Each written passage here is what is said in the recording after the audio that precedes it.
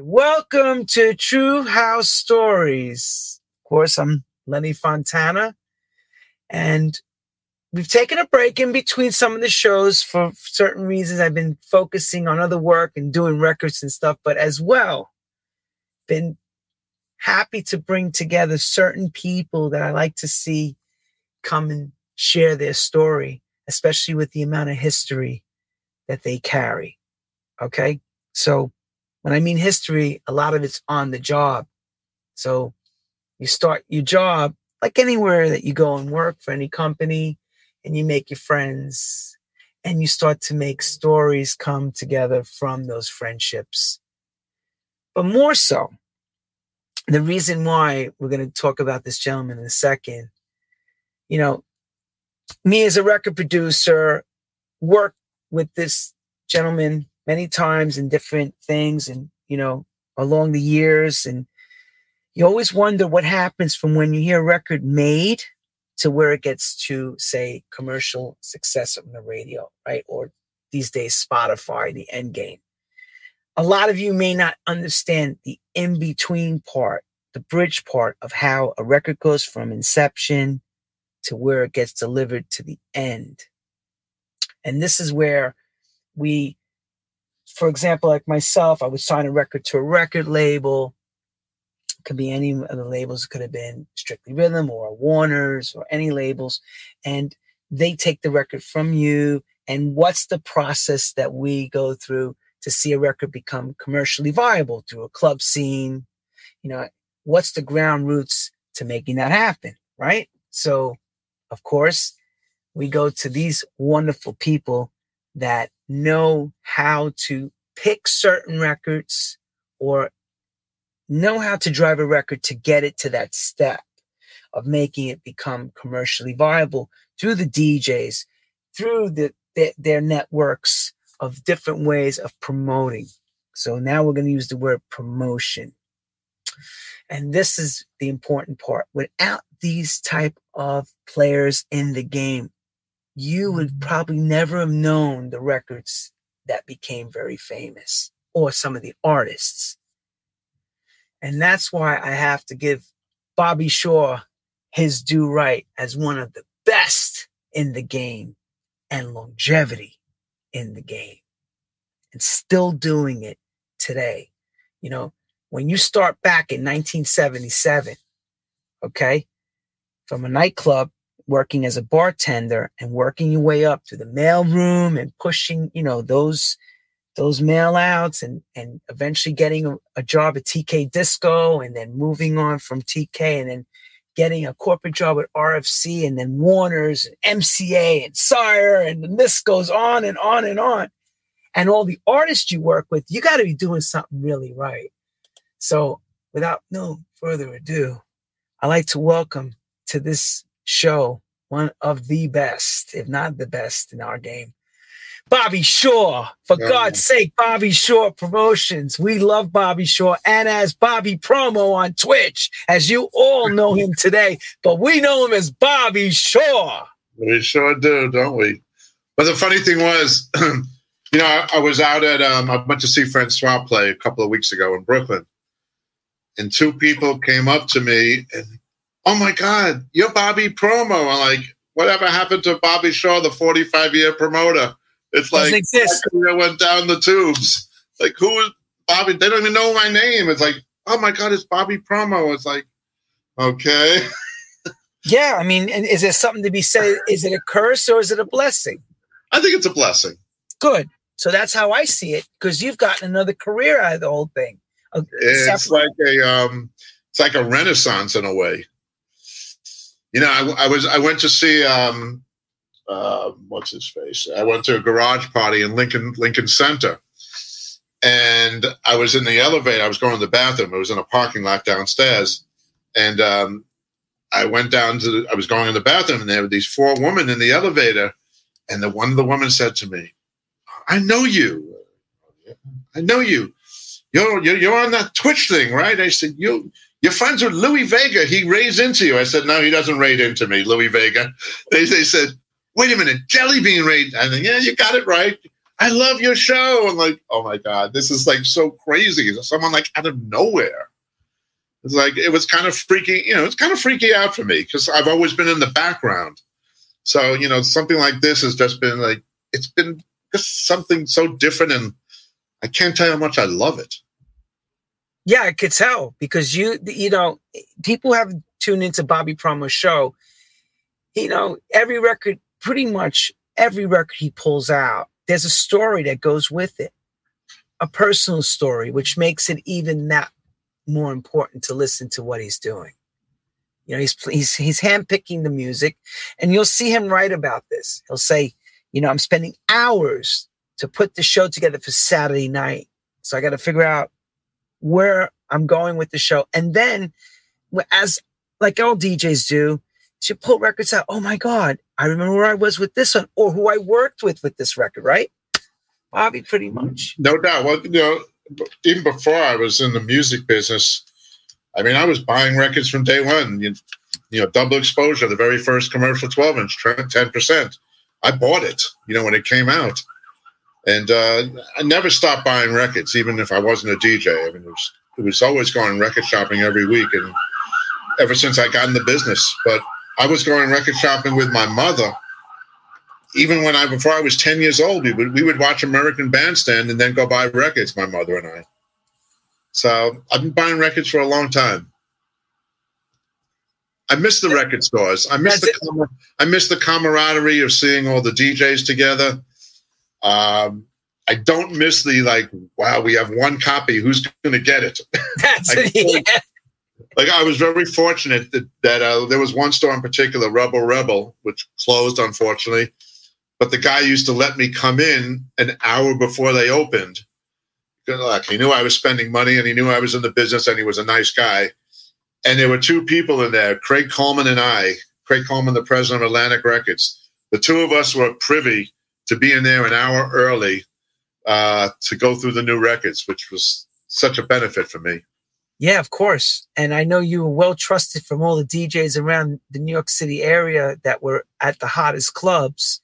And they would see you coming in. They knew you had fire under your basically. Well, most of the time, I would like to, when I was promoting for the major labels, I would like to have the DJ generally come to my office and hear the music that I was going to be, because I would go around from one person, one DJ to the next. I would take an acetate and go to like 5 different clubs a night, and I'd have to.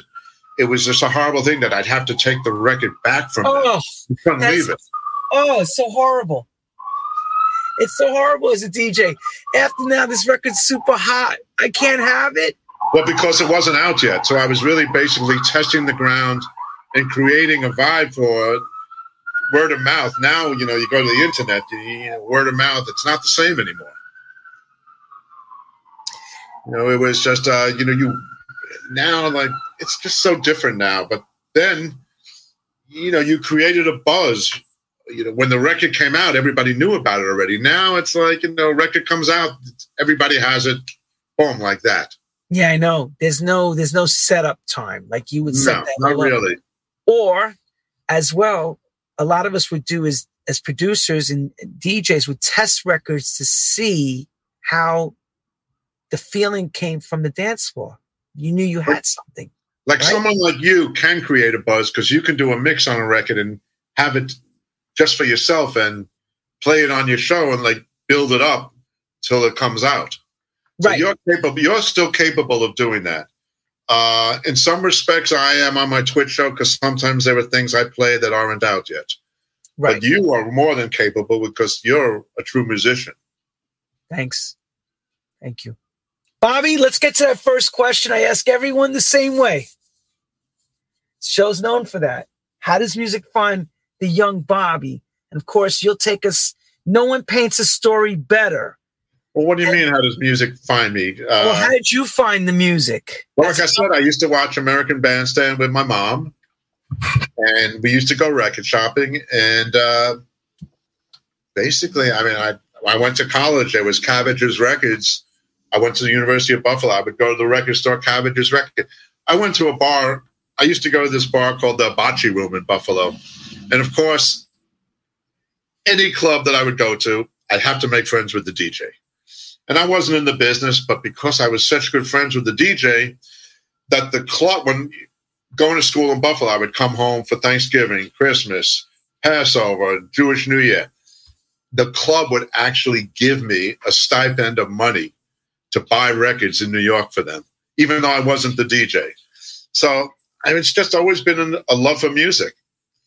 And when I came back from college, I used to frequent a bar a lot. And one day the manager of the club came over to me and said, "Look, you'll hear so much."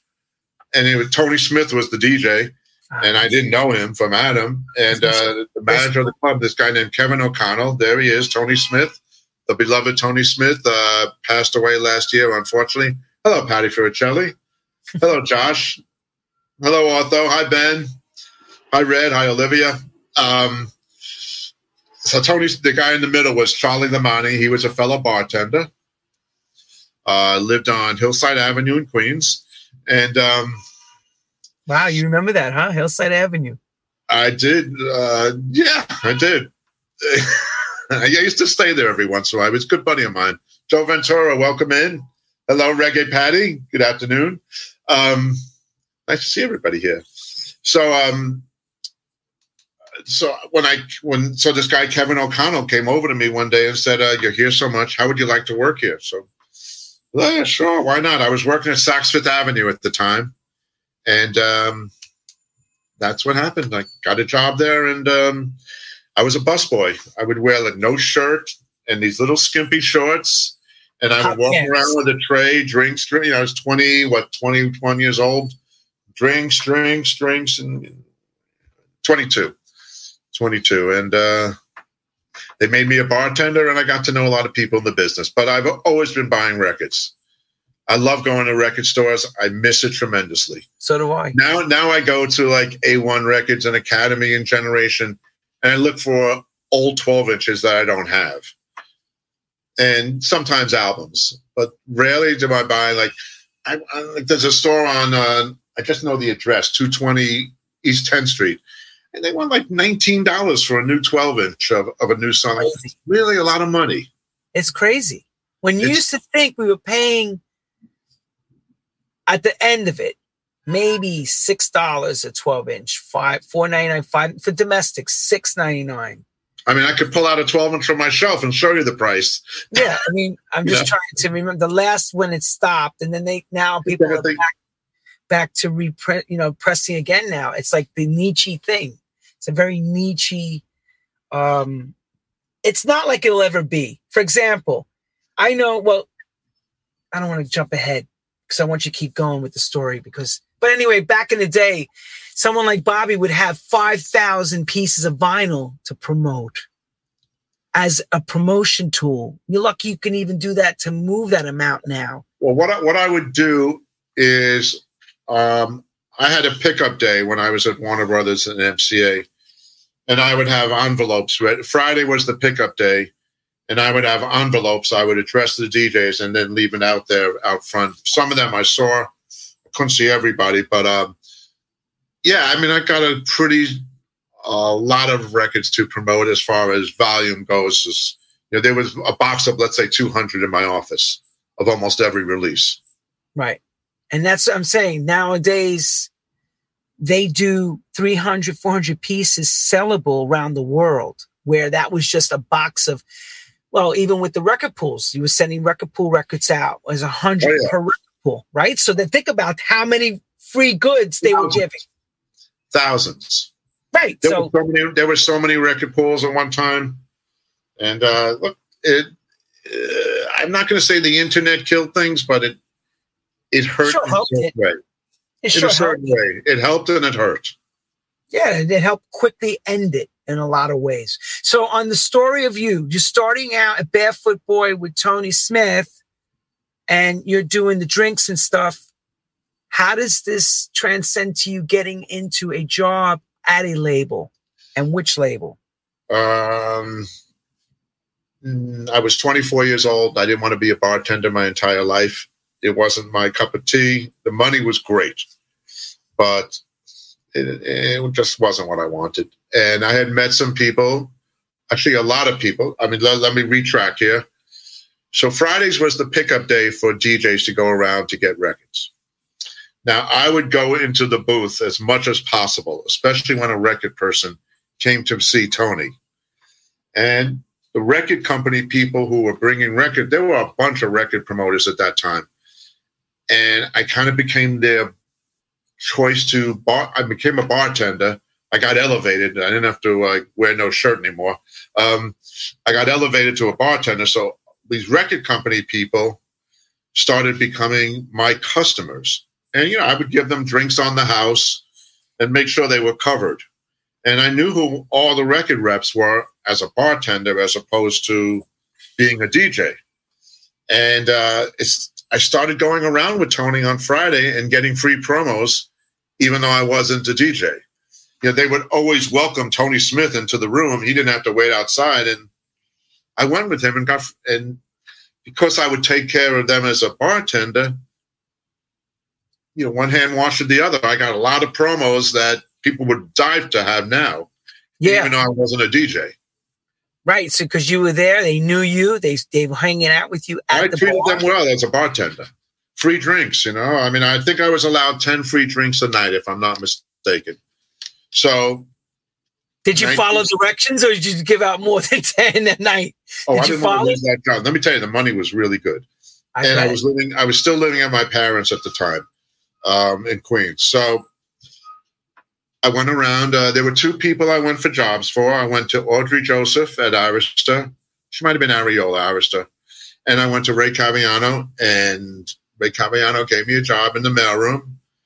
35-hour week, TK Records. I was bringing home $84.30 a week. It was a $105 paycheck.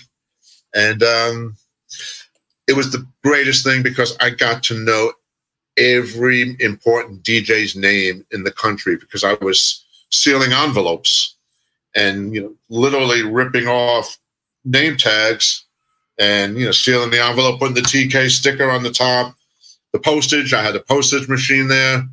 And I got to know a lot of DJs. And one day Ray just said, why don't you start calling some of these DJs?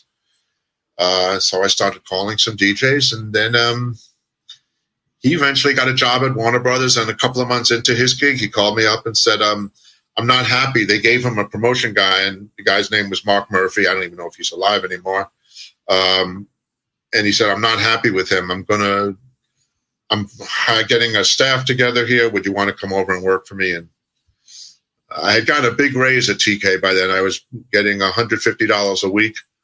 And Ray gave me $300 a week. I doubled my salary in 1979, and I went to work at Warner Brothers. As we did the RFC records, and we promoted the Warner Brothers records. And it was a ball. I mean, we had such amazing music. It was incredible. Warner Brothers Records was the kingpin. Yeah. I just have a quick question about the TK thing. Sure. Now, TK Records has the main office in Hialeah, Florida. Am I right at that time? 495 Southeast 10th Court.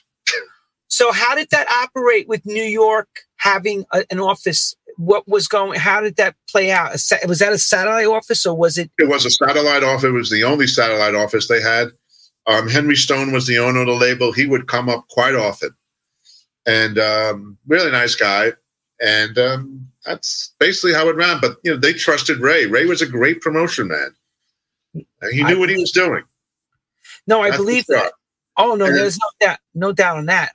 But I remember hearing the Henry Stone story that he had a lot of the Southern radio people in his pocket, that he was able to break records easier because he had from the 50s and 60s, somehow he was able to work records like KC and the Sunshine Band. All these records were Jimmy Bohorn were becoming massive hits. Well, I don't really know that much about I'm just bringing that up. But, word on the street is generally true most of the time. And look, let's face it, Anita Ward, ring my bell. Who the fuck was Anita Ward? But part of my language. But she became massive. Yeah, that's my point. See what I'm saying? Like, again, remember I said to you, old children? Yeah, they were great records. No, they were great, but I mean, you had to spend to get play. So here's the thing now. Did you, as a record promoter at that time, TK, or even before Warner's, or going towards, did you have the power to say to someone like Ray and Henry, that record just doesn't have it? Or did you? Well, I really wasn't the promoter then because I was the mailroom boy. That's true. So I couldn't do that. But when I worked at Warner's, and Ray was, they let Ray. Ray was kind of relieved of his job, and they kept me on. And I worked with somebody who I got along pretty well with, but there were times records just didn't happen, and I really wasn't crazy. He always blamed me. It was my fault the records didn't happen. There were some issues I had with the guy. Okay. Overall, as a whole thing, the Warner Brothers, 5 years of Warner's were just an amazing part of my life. Well, let's people see this through your eyes. You get the job at RFC Warner/Warner, correct? Mm-hmm. What's the office and who's at that office at the time with you? Let's see. To my right was Ray Campiano. Two over was Vince Aletti, the A&R guy. Bobby Siegel was Ray Campiano's assistant. We had two secretaries, Letitia and Mary Ann Claypatch. To my left was Larry Patterson. Yep. We had Joey Carvello working in the Boston office. We had Jim Strait working in Chicago. I can't believe I remember all these names. It's amazing. I love it. Yesterday. And we had Craig Kostic working on the West Coast. Craig Kostic was the LA rep, and basically we were an LA-based company. So now take us through the pecking order of how a record gets into them, signed, and gets... Well, Vince Aletti was the A&R guy. Like, I'm pretty sure he brought change in. Okay. I don't know if they went... I have to say, I really don't recall if they went right to Ray or went through Vince Aletti. But Vince was a former writer for Record World. Yes. He wrote the column Disco File in Record World. He actually has a book out with all these different charts and DJs. Mm-hmm. And, they called the shots, those two. I was just the guy promoting the records. I don't really recall having that much input. I did and I didn't. What did that mean? Again, people have to understand that title, promoter. They sign the records. Now what happens? Well, okay. Now there are two different parts. We're going to talk about the RFC part. We're going to talk about the Warner Brothers parts. They're two different entities. The RFC parts, Ray always liked to be the ringleader. So even though I was the promotion guy, there were many times where we would go out and, we would go out together as opposed to me going out handling the records. We were a pretty good team. It was so strange. I lived in a studio apartment and I was paying $325 a month for rent. And yet on a Saturday night, a stretch limousine was coming to pick me up to go out clubbing. The doorman would look at me like, what the fuck is going on here? What's going on? Ray was very extravagant, and he knew how to spend Warner Brothers money. And in those days, money was a little bit more probably extendable to the record labels. It's different now, as everything is. But he led a very grand lifestyle. We would go from club to club in a stretch limo, and the limo would just stand there and wait for us. I was a young kid in my 20s, and I was being catered in a limousine to a club. I look back on it now. I don't think it had the same impact now as it did back. I know it doesn't have the same impact now as it did back then. But clubbing was crazy. It was this guy who was paying like hardly any rent, and I was living in like a small little studio apartment, getting picked up in a stretch limousine. In a Lincoln Continental stretch. But when Ray left, it became a whole different ballgame because they let go of the entire staff except for Craig and I. So I started traveling on their money and going around to different cities and seeing different DJs and kind of nurturing my career. And I had the money and the funds to go any place I wanted to go. And Craig was not the type that would go on the road to see DJs. He was, very happy in the LA office. He was fun to work with. We had our issues, but basically we got along pretty well. That's incredible. But I will say, go ahead. Most of the records broke out of New York City. And why? Well, I can tell you for a fact, 33% of the 12 inches that we sold was sold out of New York City. Why? Yes. I think a great reason was Frankie Crocker. If you want to show, I think I sent. I'm looking. I'm going to. So Frankie Crocker was a music director. I mean, it's kind of like a whole cliquey thing here. Frankie, I did show up, Patty. I love going out. I still love going out. I used to go out like back in those days. First of all, clubs were 7 days a week. It wasn't like Friday night, Saturday night bottle service. See you later. It was 7 days a week. There was no internet. There was no dance radio. It was so different back then.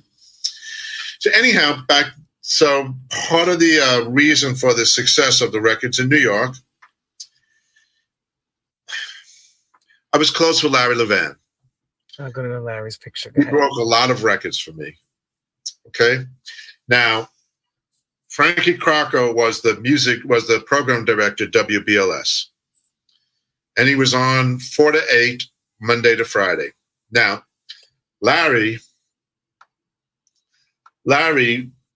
Frankie used to come to the garage and stand over Larry's booth and stand next to Larry and see what he was playing. There was one thing about Frankie Crocker. WBLS was, quote, an R&B station. The record companies had their promo people. Pop promotion, R&B promotion, dance promotion. I was the dance guy. Mm-hmm. Now, Jackie Thomas was the Warner Brothers rhythm and blues rep. BLS was categorized as an R&B station, but Frankie Crocker music was colorless.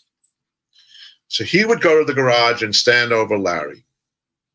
Now, Larry had a major amount of trust in me. I would actually when I would buy records, I would buy him records that he didn't have. Imports I would buy because, one, I knew he would like them, and two, I wanted to dance them. So I would bring him things that I had nothing to do with. And he had a major trust in me, and I would bring him a record. He'd probably put it on without even listening. The trust between each other was great. So Frankie was standing over him, and Larry would play my records, and Monday afternoon they would be on BLS. Now it caused a little bit of friction at Warner Brothers with me and the R&B person, but it was very short-lived. But he was playing Kraftwerk. He was playing Frankie Crocker, I'm talking about. He would take the records from Larry. Kraftwerk, The Who, Tom Tom Club. These were records that were not being worked by Jackie Thomas, but they were going on BLS. They were great records. How the hell does that happen? Because you know what happens on their side. The record's getting on BLS. We're not bringing it to BLS. Who's bringing it up there? They're saying Well, that. She knew. Look, eventually, Jackie Thomas realized we're playing for the same team. And that's where egos come in, right? If you show the picture of Prince and I, she's the person in the picture. And she came to love me. She's the one next to me. See? And at the beginning, she had, I think it was a little bothersome. She was trying to get, Al Jarreau, Randy Crawford played, but he was playing Kraftwerk. Each knee, son, she. I didn't have to bring chicken up to him on a Friday afternoon. I was going to ask you, did you have to bring up a brown envelope with something in there that made him feel a little... No. Did you hear about that a lot from a lot of promoters? They had to, sweeten up the pie a little bit. But I will tell you, and I could say this because he passed on. So if he was still living, I wouldn't say this. But we went to a DMC judging contest together in London. We didn't go together, but we were both judges on a contest. And Frankie and I went out to dinner. He actually turned me on to Evian. I had never even heard of it. The next day, we went shopping in the Soul to Soul store. He found this jacket that he loved. Get to the, Bobby, I left my wallet in my hotel room. You know, I paid for it. Shit, yeah, you paid. Warner Brothers let me expense it. So that's the only time I took him out for dinners with this guy, Juggy Gales, never one-on-one in New York. It was always with a promoter named Juggy Gales, an independent promoter. And I paid plenty, but I never was one. I mean, for those who don't know, the R&B reps used to bring him fried chicken on Friday to the office for him to eat. I was never one that had to bring the chicken up. But I did buy him a beautiful Soul to Soul jacket. Oh, the golden voice of Frankie. But, I never really paid to get records played and never will. So the importance of Frankie playing the record for a national record to really go. Well, the guy had such a visibility and such a listening audience. It was the number one show in New York, and it was a buying audience. I mean, those records were so great. Who wouldn't want to buy them? You heard Genius of Love on the radio. Who wouldn't run out to buy that? Yeah. So really. a lot of things broke through our dance department at Warner Brothers. They weren't getting it on the West Coast, but they were getting it on the East Coast. And then there was a program director named Mojo at WJLB in Detroit. And he was another one. I didn't really know him, but he picked up on those kind of records. That was also a, quote, colorless radio station that was deemed an R&B station. Right. And slowly but surely, other people picked up on it. You couldn't stop a record like Genius of Love. It was that big. Well, New York radio also ruled the roost. I mean, people looking what's going on. Well, it also it forced Barry Mayo at WRKS to play those kind of records too. I mean, RKS was a straight ahead R&B station, but those records became so big that they had to deal with them. So everyone paid attention. Had that big audience. It was such a crossover audience. It wasn't only black people listening to BLS. It was everybody. Yeah, everybody in New York listened to that. It was really the sound of New York. And so that Frankie Crocker and Larry Levan were so instrumental in helping me. We weren't thinking in those terms back then, but when I look back on it, those two people were so instrumental. Big time. And Tony Smith. He taught me a lot too. Like, for example, see this picture, everybody? Take a good look. That's John Brown, Larry, Bobby, Thelma Houston, and Judy Weinstein, who was at Florida Record in those days. That's what I was taking. I was taking Thelma Houston around on a promo tour. Those were the MCA days, the early MCA days. So that's, you see, I'm just showing how, two people passed in that picture already. Yes. It's so sad. How Larry's booth, what was going on Larry's booth. It wasn't a booth. It was the congregation area of a hangout. Well, there were two parts of the booth. There was the part where Larry was. Then they had the coat room in the middle. And then there was like an area where his guests could stay. And they had a bowl of fruit or fruits out there for everybody to have, free drinks, not liquor, just, water, juices. And there was a couch there that was really, Larry's mother used to stay in where the couch was. And that's where his guests stayed. Most of them did not hover over him. I hovered over him. I was one of the privileged ones. But I moved from 322 East 90th Street to 200 West 16th Street so I could walk to the Paradise Garage. I moved apartments so I could walk there. And I literally was a 15-minute walk from my apartment to the garage. I love the garage. Those were like the greatest years of my life. So now we're at Warner's. How long is the tenure and how long is it you stay with them until this ends, till you move to your next position? 1984, I get a call from Gerald Busby or Richard Palmisi at MCA Records. And they wanted to create a dance department, and they flew me out to L.A. But it was a strange thing. So they flew me out to L.A. to hire me as the dance person. Okay? I was starting on March 12th, 1984. On March 9th, this was all a setup. They got me for cheap money. Let me tell you. I'll tell you, $47,500, okay? 1984. So March 9th, 1984, the Friday before, they let go of their pop promotion person, a guy named Sammy Vargas. Boom, I start on Monday. Hey, you're gonna be doing pop radio for us too. Like, whoa, wait a minute. I don't know nothing about these radio stations. Well, I mean, I knew what they played, but I didn't know anybody.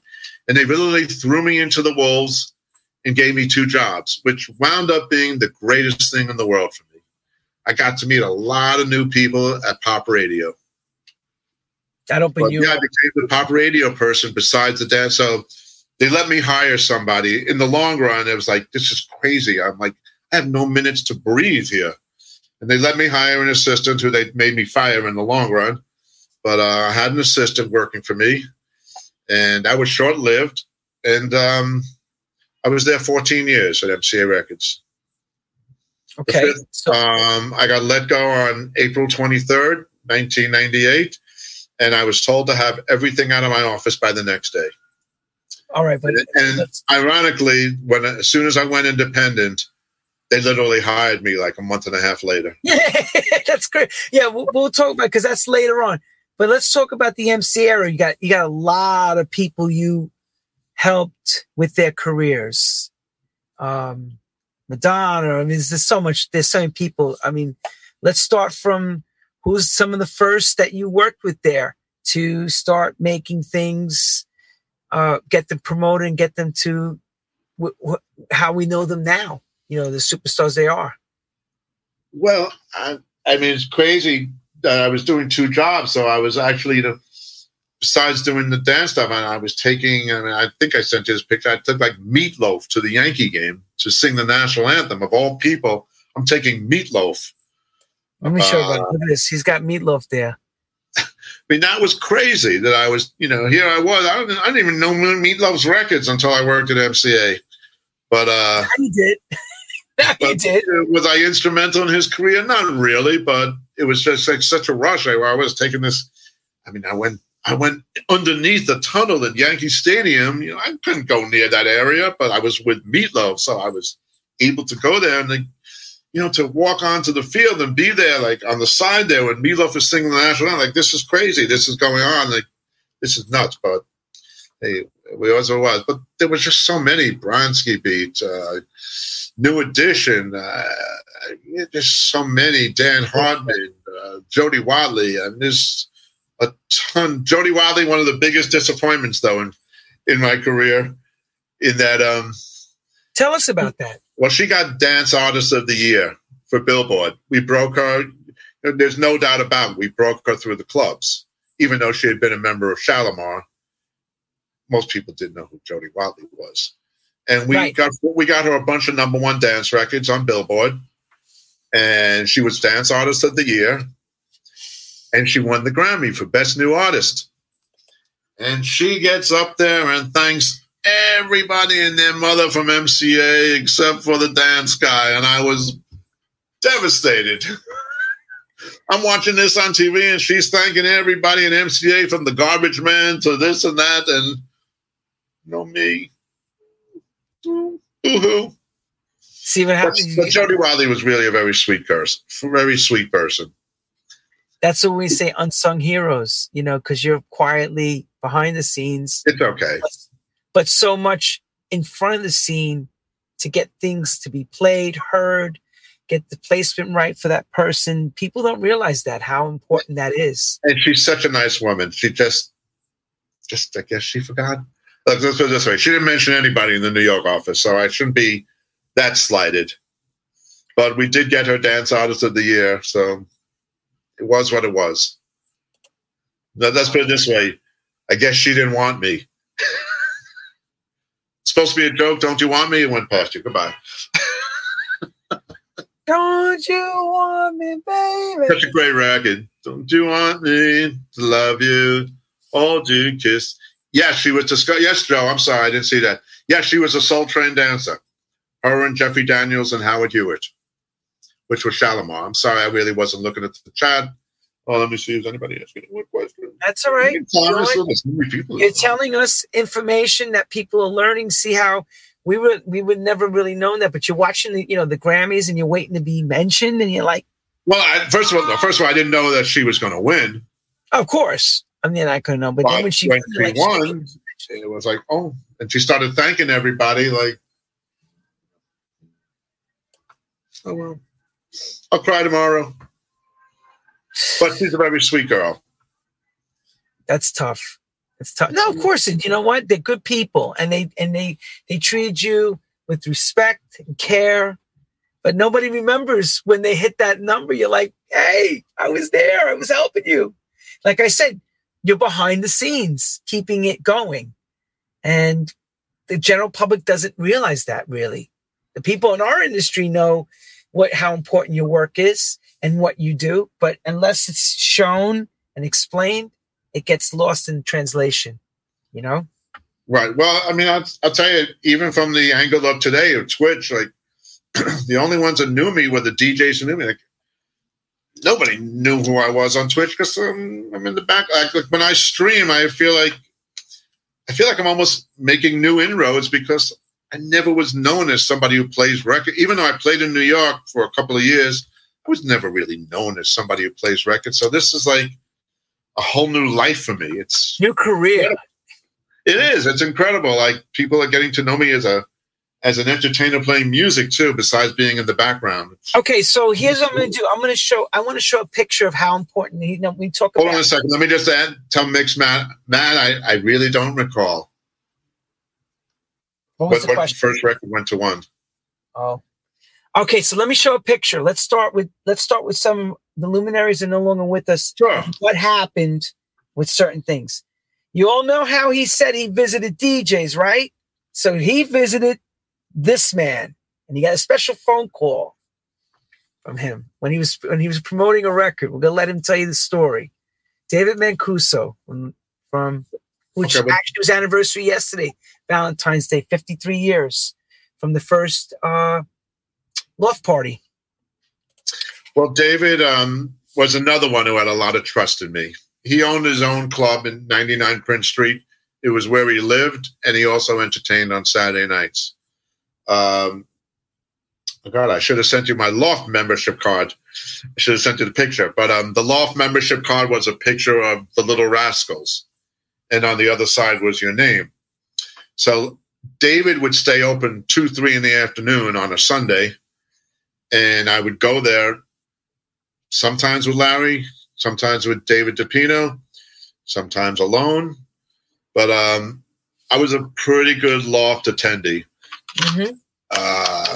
Those days, I would just go from the garage to the Loft and stay up on Sundays, and it's a little different. I wasn't sending out emails on Sunday night. Those days hadn't arrived yet.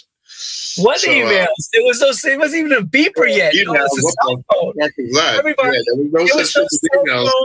Wait, no cell phone, no beeper, no cameras, no phones with cameras. Zero. So I was involved with a record called White Horse. Seymour Stein this is when I worked at Warner. Seymour Stein was the president of Sire Records.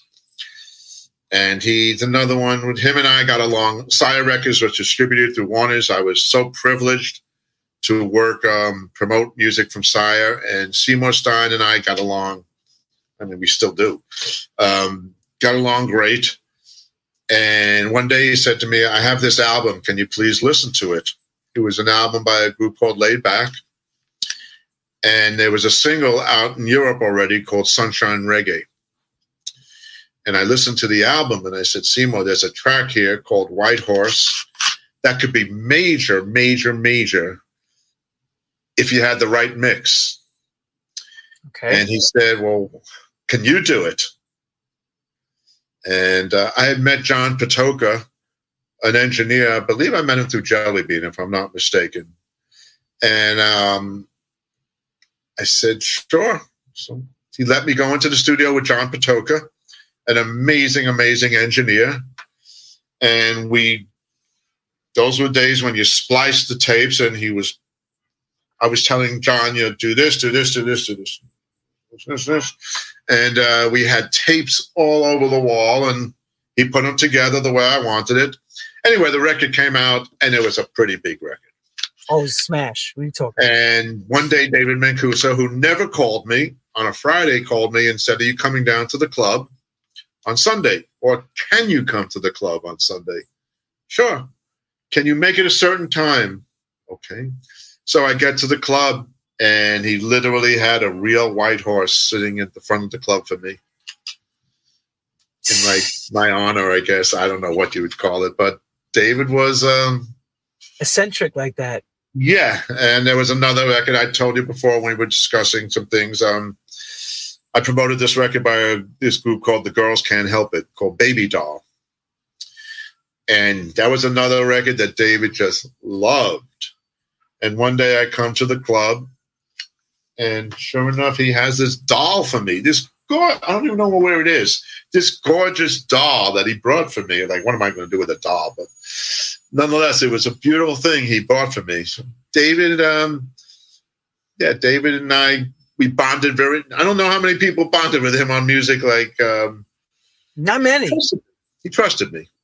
Not many. He was another one I was allowed to stand by him. Okay. And I was never like looking over his shoulder, but I was by him. Never a pain in the ass. I always learned never to be a pain in the ass to any DJ. Never talk to any DJ unless they talk to you. And maybe now it's a little different, but I would keep quiet and just like watch and observe. Sponge, basically, right? Like a sponge. Well, I wouldn't say I was a sponge. I would say more like a piece of the furniture, maybe. Really quiet. Jesus Christ, like you're just there. Oh my God. So you mentioned, of course, Seymour Stein and Sire. Okay, so everyone he's seen over the years, you've been on talk shows. I should have sent you a picture of the two of us. That would have been nice. But that's all right. It's okay. Stupid me. It's all right. You do. He's got great pictures, by the way. So we was able to get some really good photos when we had time to sit and have breakfast together this past Sunday. So we're going to talk about the Sire moment. So, of course, this artist that everybody knows today is going to do her 40th anniversary tour. This gentleman, Bobby, was in the beginning part of the 40th anniversary, in the beginning of the start, and helped along the way. So, of course, the two there, you mentioned Jelly Bean before, and we're going to talk about Madonna. You know, how can we not mention not Madonna? Because that's a big part of Bobby's life in the music business, too. You know, his success with Madonna. So go ahead, share this with us, Bobby. Well, first of all, let me answer Mix Matt's question. Hello, Matt. I've been friends with Shep Pettibone for about 40 years, and actually just was chatting with him the other day.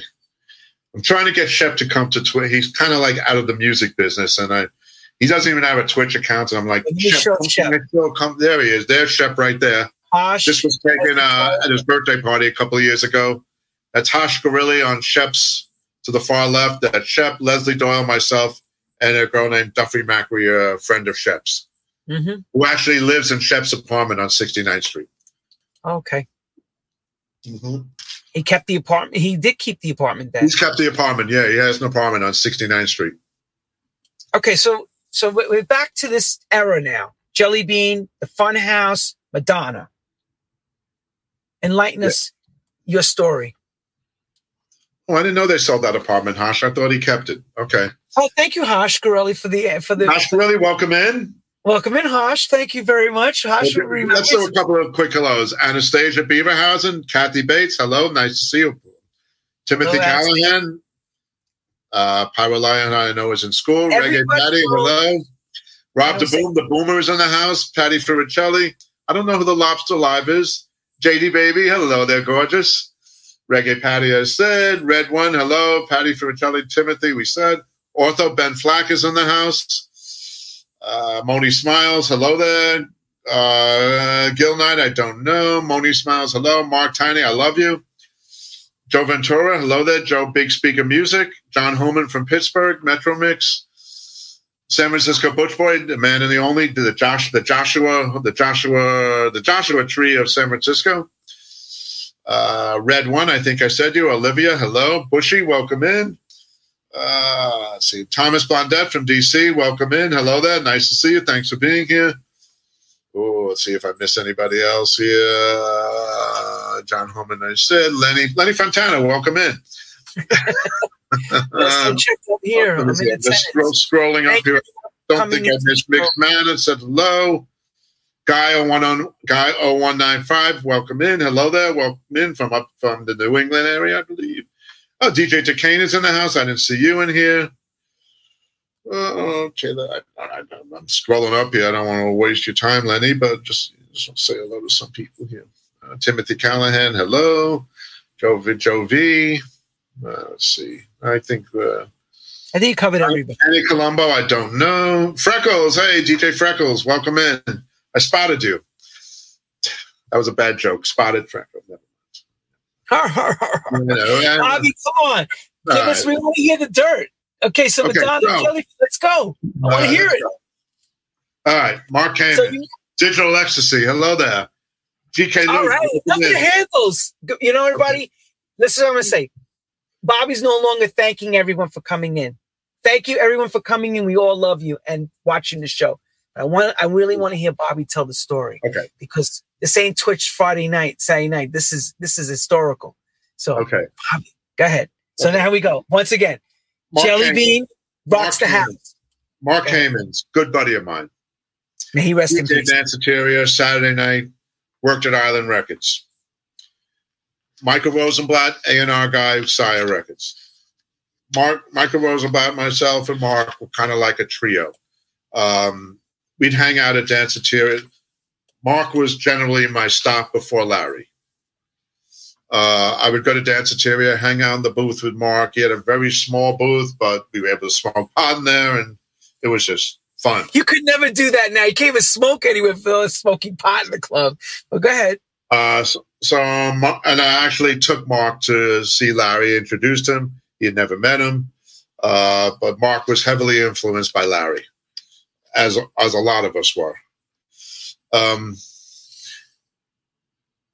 Madonna was a hanger out at Danceteria, and then I guess she confronted Mark, and they became more than just record friends, if you get the drift of things. And she cut a track called Everybody with him. And Mark, because we were such good friends with Michael Rosenblatt, too, from Sire, who I worked with, he brought the record up to Sire. Michael Rosenblatt brought it to Seymour, and Seymour signed it. And I was Madonna's promoter for Everybody. It was the first single we released. If you notice on the jacket, there's no picture of her. It's just an artist picture. I don't know who's. I say it's Mike Cruz.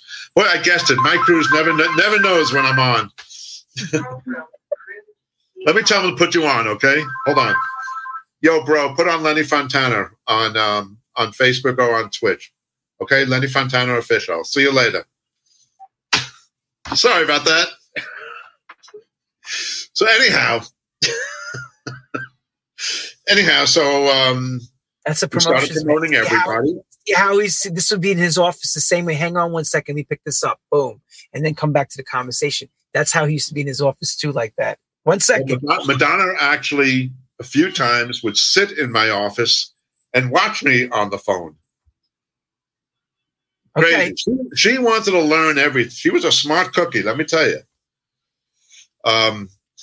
So we started, I took around Everybody, started creating a buzz, the same thing with an acetate, took her around to clubs, and obviously the record became massive. It was a huge, huge club record, and which was followed up by Physical Attraction and what was the second one? Not Burning Up. Physical Attraction and Lucky Star. And then we broke the album, and I was kind of like her right-hand person. I was taking her around and introducing her to DJs. We went on the road together. She had 3 dancers, Bags, her brother. What was her name? Not Eleanor. It was another girl. It was 3 of us. So 5 of us would go on. Well, we went to Boston together. We didn't go to Boston. I take that back. We went to Miami together. And literally from the day one, I kind of held her hand and took her around to New York DJs, introduced her. Funny story, on Fridays, DJs would come to my office to pick up their records, but we had a select group that would come in at 6 o'clock at night. And Friday was the pickup day, which I previously mentioned, for all the record labels. So I would have a select group that would come in 6 o'clock at night and come to see me last. And we'd sit around. Well, Madonna did not sing Sidewalk Talk. That was actually Elisa Fiorello. Madonna did backups, just FYI. But that was a Jelly Bean production, Sidewalk Talk, that was produced. The artist was Elise Fiorello, not Madonna, but she did sing on it, correct. Yeah, in the background. And she also sang with the Breakfast Club. But anyhow, so we used to have a gathering of maybe 10 DJs who would come to my office on Fridays. And we'd listen to first of all, 6 o'clock Friday, everybody was out of the office at Warner Brothers. It's Friday, 6 o'clock. Nobody wanted to be there. So I would have like the whole floor to myself. So we would sit there and smoke pot and get high, and nobody would say anything because there was nobody there. And we'd listen to all the records that everybody had brought from the other labels. And it was great because for me, I was getting an education on what everybody else was promoting. And I got to hear everybody else's records, the Sony records, the Chrysalis, the RCA, the Polydor. There would be somebody there everybody had records to play. So we would sit there for a couple of hours. Well, one time she came there and I was playing a record. Okay. She went and took the needle off the record. And I looked at her and I said, well, now I would say it differently, but I should have said, bitch, you don't do that. But you're right, bitch, what are you doing touching my shit? I said, Madonna, don't ever do that again. This is not your party.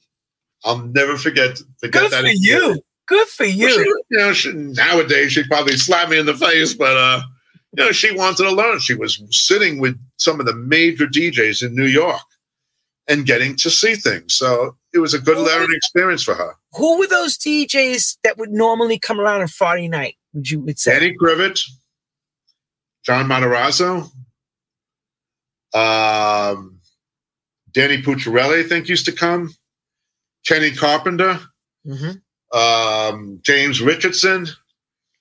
God damn, I can't even remember. It was a select group, but it was a lot of fun. Obviously, Larry was not one of them. He didn't come there, but we had a select group of DJs, and it was just a lot of fun. We would did Mario Rios used to come? I'm trying to think if he was one of them.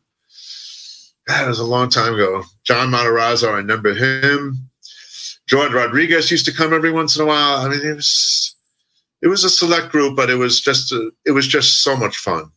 Yeah, of course. Red One. I used to have a listening set. I'm going to just repeat this quickly for Red One. I used to have a listening party in my office. Madonna was there one time, and she went and took the needle off one of my records. And I said, "Don't you ever do that again. This is not your party." Yeah. But anyhow, so her and I, on our tour one time, we went to the Funhouse. And I introduced her to this DJ named Jelly Bean. And their history doesn't need to be told. They became an item, and he worked on a bunch of her records, and there you go. But yes, I introduced the two of them. I'm the culprit. Shame on you. But yeah, I had some great experiences with her, and I'll just first of all, New York radio, Frankie Crocker broke the record, right? Because she started playing it once Larry started playing it. He heard it at the garage, and it was like, full blitz after that. Everybody was really never a big national radio record. The Warners never really got behind it because there was no album to back it up. Holiday was really her first big radio record, and it was great. It was great. Not that I'm going to toot my horn here, but I will a little bit. I am on the A&E biography about her. Yeah, they took a picture of me, and on the A&E biography, they show me. It's like such an honor. Lifestyles of the Rich and Famous, they actually came to my office and interviewed me and put makeup on me, and they had this umbrella with lighting. And I mean, to have me put makeup on, you got to be kidding me. But they did. And I'm in a lot of books about Madonna. I'm in Seymour Stein, really, in his biography, really lauded me tremendously. And let's face it, I took her around when nobody cared about her. And look what she became. It's history. We actually did a show in Key West. We did Casanovas in Miami, into the Copa, and then the next day we drove to Key West. And it was Madonna and I in one car, and her dancers and her brother. They were all in another car. I don't even know where they were. But anyhow, like I said, I was able to spend money back in those days like there was no tomorrow.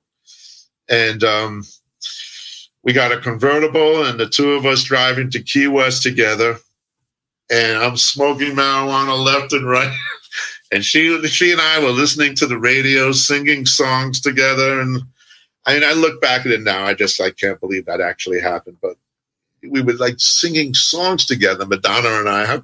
It's a crazy thing. So anyhow, we did a show at the Copa that night, and it was pouring rain. And, well, I don't know about that, Matt. I think Madonna would have done pretty well for herself, but I helped her. You're very funny, Red One. Okay, so anyhow, we did a show. It was pouring rain. Maybe 25 people were at the club that night. It's crazy. Yeah, there was nobody there. Nobody knew who she was. We were just breaking her. But it was quite an experience. See what we talk about, everybody? Promotions and working up the ladder. That's perseverance. But let's face it, she started from the ground up. Well, I remember if there's ever an artist that started at the bottom, it was her. The bottom of the barrel. But she wanted to know everything. I give her a lot of credit. Okay. It's funny. Years later, a couple of years ago, I saw her perform at Barclays Center in Brooklyn. And I saw Liz Rosenberg, who was her publicity person. And I said, Liz, is she going to see anybody after the show? She don't see anybody after the show anymore. And I looked at her and I said, damn, Liz, I remember she would have talked to the garbage man if it meant helping her. Not that way, but, she wanted to learn. And she was very open to whatever it took. And I give her a lot of credit. Yeah, me too. So she wanted that career. Now, and she got it. The question is, was she, people say she's not such a great singer. Is it more that she's a show person? Or is it more the stage side of her? Or is it just the way it just all packaged? She had great songs. She had a good voice. And she emitted sex. And people love sex. And sex sells, everyone. Sex sells. Still to this day. Hell yeah. To this day. They had great songs. The songs are amazing. I mean, look at this. Yeah, they still hold. They still hold today. Is anybody playing American Pie, my Madonna, these days? I don't know. You tell me. No, I don't think so. Not that one. No. But again, here we go. Here's another big disco queen that he worked with, Donna Summer. Donna Summer. Well, I didn't work. Look, when I was a club person before I was a record industry person, how much I love Donna Summer. And then when I worked at Warner's, we distributed Geffen. And she was on Geffen. So I promoted The Wanderer, State of Independence. And I got to meet Donna Summer. And like, oh my God, Donna Summer. What a freaking rush. Here I am meeting somebody who like I treasured as a dancer and as a music person. And wow, I was meeting Donna Summer. How crazy was that? But it was pretty amazing. And obviously when I left Warner's, I was not involved with her again. But when I became an independent promoter, I got to work some of her records again on Epic. And then all of a sudden I became good friends with Bruce Cedeno, her husband. And I was hired for a lot of her records. And I got to know her, relatively well to the point that I could bring my family backstage to meet her. Oh. And she treated them like they were promoting the record. She was really, really good. A good story about Donna Summer that I've told before, but I think it's kind of relevant. So I was at a show in Connecticut, backstage with her husband, Bruce Cedeno. He was part of Brooklyn Dreams. And she was singing Bad Girls. And I looked at him and I said, damn, doesn't she get tired of singing this song? Mm. And he looked at me and he said, look at the way that people are screaming. Could you ever get tired of that? And I got it. I totally got it. You have people screaming for those songs. It must be a rush to sing them every time. How many times you can sing it, but if they're going to scream, why not, right? Yeah, you might as well, right? That's her life. May she rest in peace. Yes. When she died, it was very sad, but they actually let me, I still remain friends with her husband to this day. Nice guy, Bruce Cedeno, really nice. And she was so kind, let me tell you. Such a nice woman. And what a voice, right? Oh, yeah. Now I'm going to take you from what we would call from a great diva voice to a completely different voice, and how you were hired to handle this project from Yoko Ono. Walking on Thin Ice. Okay, well, I worked it twice, actually. I worked the original when I was at Warner Brothers, and then I got hired as an independent when they did the remixes years later. So when I worked it the first time, I was just the promo guy and promoted it, and it was one of those strange records that just took off. And again, I will give Larry Levan a lot of credit. He played that record to death. And when Larry played a record in New York and he had DJs hanging out in that booth, it spread like wildfire. And that was another record that Frankie Crocker played that the R&B person, was scratching their head. He wasn't playing Larry Graham. He was playing Yoko Ono. So years later, zoom ahead, and I'm promoting one of her singles through Rob Stevens, her dance music manager, great guy. And Rob says, if this record goes to 1 on Billboard, she wants to have you over to her house. So that was the stipulation. Well, I always bust my ass anyway, but that one, I got to meet Yoko Ono. Holy shit. So we got the record to 1, and I got invited to Yoko's house in the Dakota. You had to go through 2 security people to get up there, get in an elevator. The elevator opens up. You're not in the hallway. You're in her apartment. And we sat at this big table, and she's serving coffee and tea. And before I went there, I did a little bit of research, and I knew she was into fracking. Not in, fracking what it was. And I had a whole discussion with her about fracking, and this guy didn't come up here to talk about my music. He wants to talk about fracking. And I think that really impressed her, that I wasn't there bugging her about music. I was talking to her about fracking. And I was dying to see the apartment. And we were in this room by the elevator, and she had a big TV screen, and oh my God, I want to see this apartment so badly, but I can't say that. Well, Rob Stevens says, I'd love to, would you take a picture? I'm going to try to do it in the best way possible. Let's go to the other side of the apartment. Can you hear me? Let's go to the other side of the apartment. There's a room there that overlooks Central Park. I want you to see it, and we've got the best picture there. Like, okay, we're going through the apartment. Every room had a piano. Again, I'm going to try my best. John loved to have a piano in every room. Like, oh my God, this is crazy.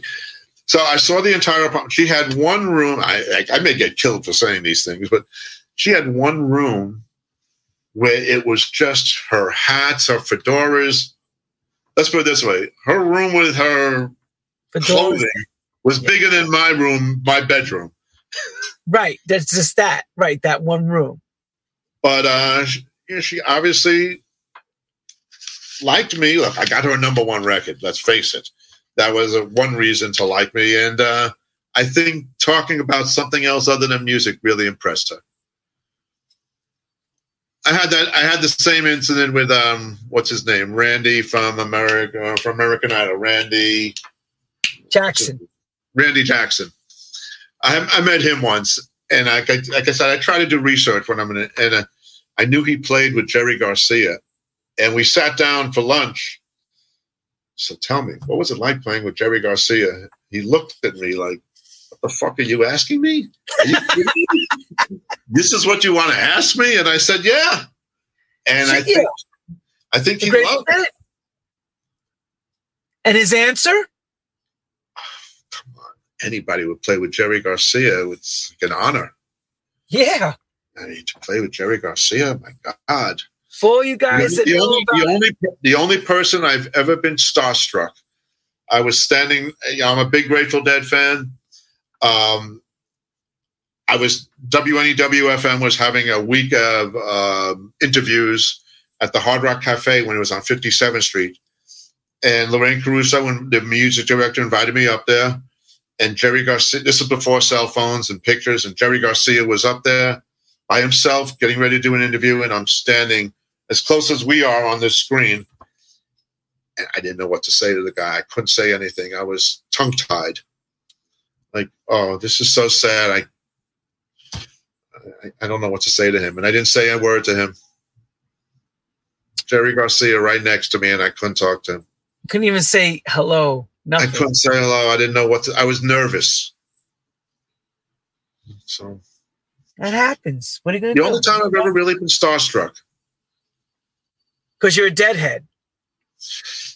That was my life. It still is. I still listen to the Dead. I still go to the Dead and Company shows. I mean, it's 50 years. 50 years ago, 1973 was the first time I saw the Dead. Never stopped listening. You know, did a lot of LSD to the Grateful Dead. I bet. A lot. And never look back and say, I'm sorry I did it. Tell the experience of what that's like to be a part of that, you know, dropping LSD. And well, I always thought that the people who go to a Grateful Dead show are of a certain demeanor. They're calm, they're peaceful, there's no fights. You never see a fight at the Grateful Dead show. Everybody's there for the music and doing their drugs and having a good old time. Right. And the music was such a bonding thing there that it was just, it's just a certain element to me that goes to see the Grateful Dead. Very peaceful, which is what I like. Yeah, I can see that. You know, I've never been in a fight in my life. I've never been in a fist fight. I don't like fights. I don't like guns. I'll be the first to tell you I'm so much for gun control. And I don't like boxing. I'm a sports freak, but I really don't like boxing. I never understood the idea of somebody paying to go watch people beat up each other. It's just not my thing. I don't get it. Sure. Across the pond to another superstar who was knighted, Sir Elton John. Well, Bobby has the direct line to call Sir Elton John. Well, this is another one that, you get to meet somebody you idolize. Except nuts. So when I got, Elton was on MCA Records, then he went to Geffen. Then he came back to MCA Records. Ortho loves his weed. I love it. Anyhow, Elton got re-signed to MCA Records. His first single, I Don't Want to Go On With You Like That. I'm pretty sure I hired Shep Pettibone. How could you not? Shep was amazing. Yep. And we took the record out to the clubs. I got to meet Elton, and he was so thrilled that he had a record being played in the clubs. And I don't know if this was MCA Records paying for me, Elton paying for me, but I went on 2 trips with him alone. I mean, I went on a trip with him to Chicago to, just a show. Like I said, I don't know if he sent me, asked for me to come, or MCA had me go as his chaperone. To this day, I have no idea. But we did the show in Chicago in his amphitheater. It's a good story. We did a show about 20 miles out of Chicago. Now, I was the dance guy. I wasn't a VP of dance. I was just the plain old dance rep there. And him and I are staying at the Peninsula Hotel in Chicago. And they had a helicopter take him down to the show. So we had to go down to the pier, and him and I were in the car service together. And we get to the pier, and the senior VP of sales for MCA Records, this guy named Harold Solman, is there. And there was room in the helicopter for 2 people. And this is the senior VP of sales, and I'm just the freaking peon dance guy. And he says to Harold Solman, "Sorry, Harold, we don't have room for you." And I was like the low man on the totem pole, is just the dance rep. And here I was going in a helicopter with Elton John. But he actually really took to me. I'll say it. I know everybody's going to call me this now, but he called me. There was an artist in Britain called Sandy Shaw, Sandie. She had a bunch of top pop hits in England. And he decided he was going to call me Sandy. So I was Sandy Shaw to him. Sandy Shaw, everyone. Sandy Shaw, that's what he called me. He used to call me Sandy. But he actually dedicated a song one night in Madison Square Garden to me. And, Sandy Shaw? Sandy Shaw. No, he didn't call me. He didn't call me Sandy. No, he didn't call me Sandy. But and I went away with him once to West Palm Beach to a resort, and again, I don't know if he asked me to come, if MCA sent me, but I went away with him for a couple of days. Him and his manager, John Reed. We had a bodyguard, and there were 3 guys from Boston he took down. So it was 6 of us. What do you do when you're in a beautiful resort and not paying for it and being with Elton John? Go figure. So you're having dinner and stuff, and you're not really discussing it. Yeah, we had our meals together, of course. You're not really discussing business. You're just talking about what's happening around at that time, current events and things. People don't realize you're not constantly talking about a regular conversation like you and I would have. Yeah, right. So how are you? Are you enjoying? And again, he was another one that I took my family to meet, and he was so gracious. Embrace them. Really, really nice. Great guy and such a benevolent person, and donated so much money to his AIDS foundation. He's really a beautiful person. And of course, the music speaks for itself. Oh shit, yeah. The music is phenomenal. Look, I got hired for the last 2 Elton John records for Interscope. And you know what a rush it was for me to still be working his records to this day? It's an honor for me. And, especially I'm doing this so long, and for them to hire me for Elton John. And you talking about the Cole Hart record? The Cole Hart record and the other one you did? Yes. Britney Spears. So, Cole Hart.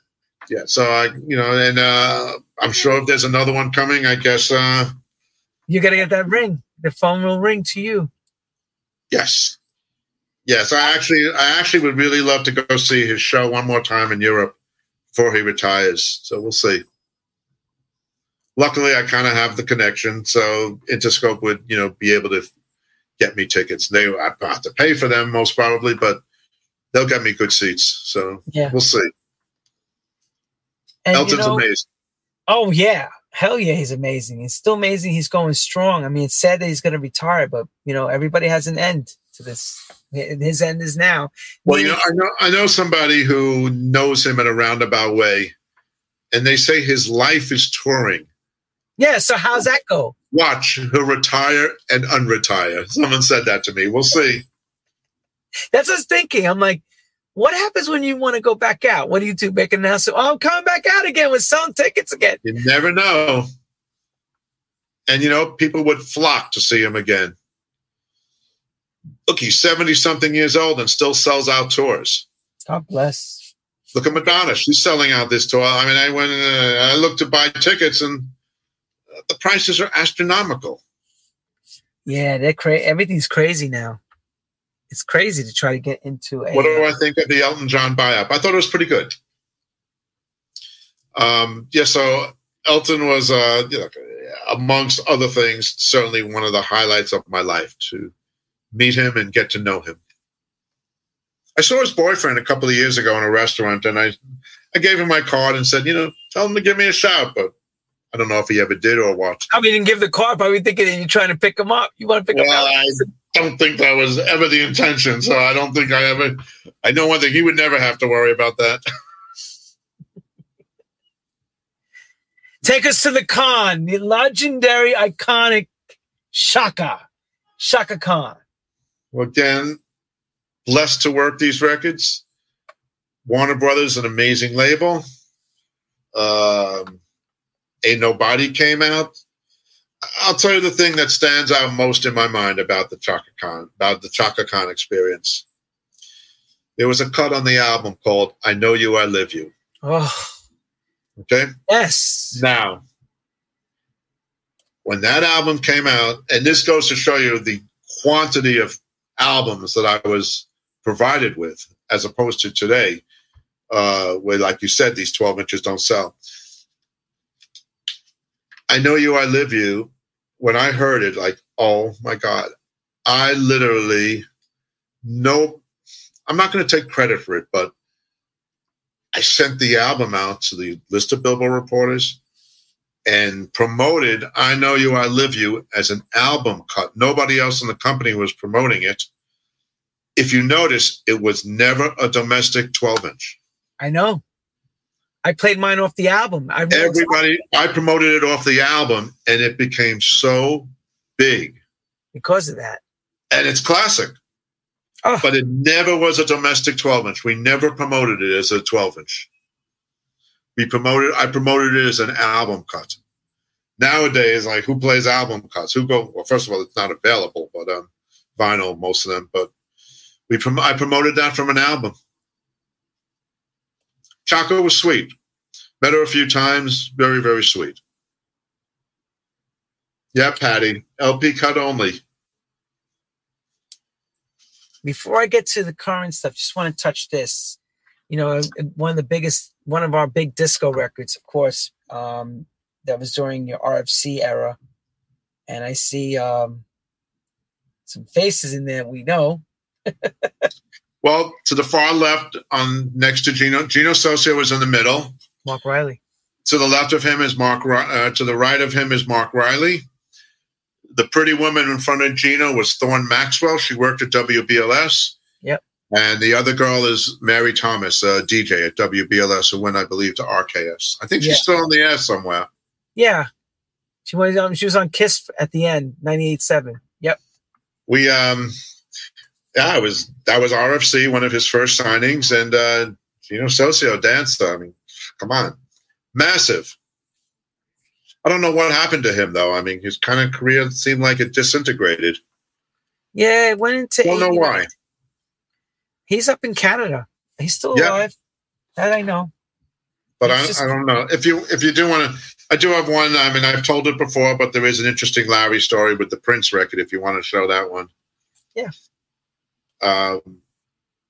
It's a good story. It's a fun story. I don't know if you have that picture available. You don't need to show it. Anyway, when I was the dance guy at Warner's, Prince had come out with in 1999, I think it was. There you go. And by the way, that's Jackie Thomas. I said next to me, the R&B rep. That's Prince in the middle. Andre Simone, his guitar player. Yep. Lynn, I forget her last name, to Andre, and then next to Prince is Alberta Rhodes, the publicity person for Warner's. Anyhow, so luckily one day they called me up, and Vanity was coming out with Nasty Girls, and they said Prince and Vanity are going to be in New York. They want to go to a club. So of course we're going to see Larry Levan. Well, Larry knew we were coming. And like I said, the Paradise Garage, just like this screen, was split. The DJ booth, and then there was a place for the visitors. Introduced Prince and Vanity, and then we go to the other side to watch over the dance floor. We're standing there. First of all, Prince did not say a word to me the entire night. Everything was through his manager, Steve Fognoli.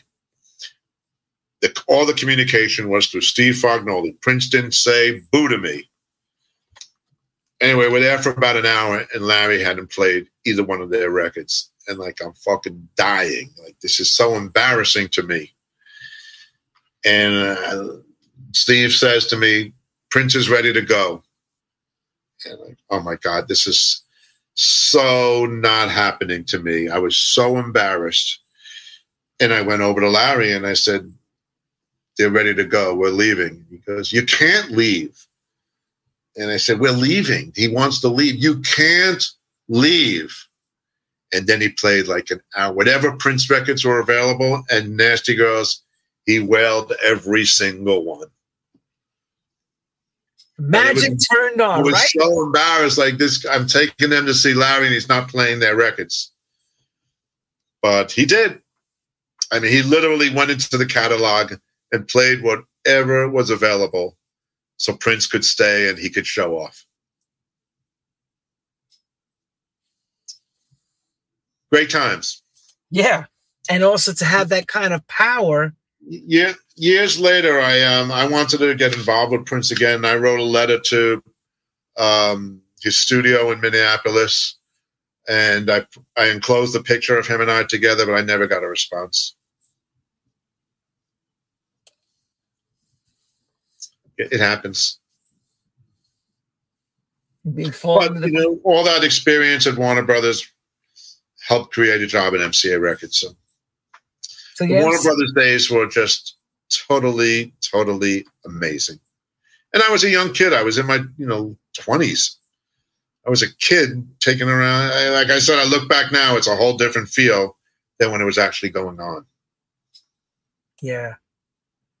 And, of course, you're a smooth operator with Sade, too. Yeah, well, that was quite an experience. Columbia Records was having a listening session for her album. There were maybe 200-300 people at Lincoln Center. I don't know how I got invited, but I got invited. And hey, here was the opportunity, photo op. But literally, she talked to me for like 5-10 minutes and talked music and career and briefly, small talk, but hey, meeting Sade too. Come on. Yeah, it's tough. I mean, that was amazing. I keep hearing she has music coming out. She has music coming out, but I haven't seen it yet. But I'm hearing this for a long time now. But Sade, come on, to meet Sade, woo, gorgeous too. Gorgeous in person. And sweet. Grateful. Great voice. Great. Let's face it, her music speaks for itself again. Sure. When house music started out, later part of the garage, and then, of course, New York, you at MCA at that time, you discovered a record in the early 90s that you signed with a young group that was just coming up with Teddy Douglas and them, called the Basement Boys. True. How did you find that record and what made you sign it? I know it's a great record, of course. It's got the Eleanor Mills vocal in it and all that tonight. But you got to give us the background story because that was an interesting signing for a major to pick up on, and such a different kind of record for its time. Well, I was at, I don't even know if it was called Twilight. I think it was called Sound Factory still back then. Junior Vasquez was playing this record. I ran up to the booth. What the heck is this? He goes, it's a record that's not signed yet. Thursday afternoon, that was a Saturday night. Thursday afternoon, the deal was signed. That quickly. We sold so many 12 inches of that record. Like they, for the money that I don't even want to disclose how much we paid for it. It was so little. And I wouldn't say it put Basement Boys on the map because it was actually quoted as those guys. I don't even recall if it was before Crystal Waters or after. But we sold MCA Records must have made a fortune on that because they paid almost nothing for that. And we sold a shitload of 12 inches.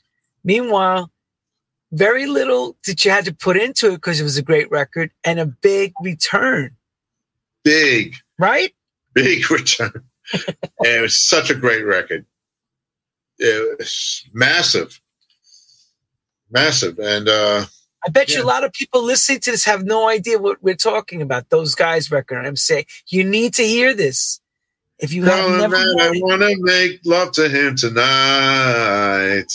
And over and over. Tonight. It was, I mean, literally, I ran to that.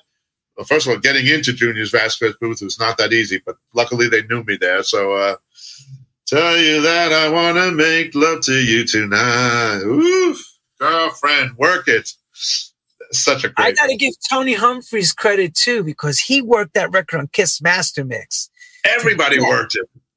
That was a record everybody had on tape because Teddy got that, played that record. I mean, if you didn't, it's crazy.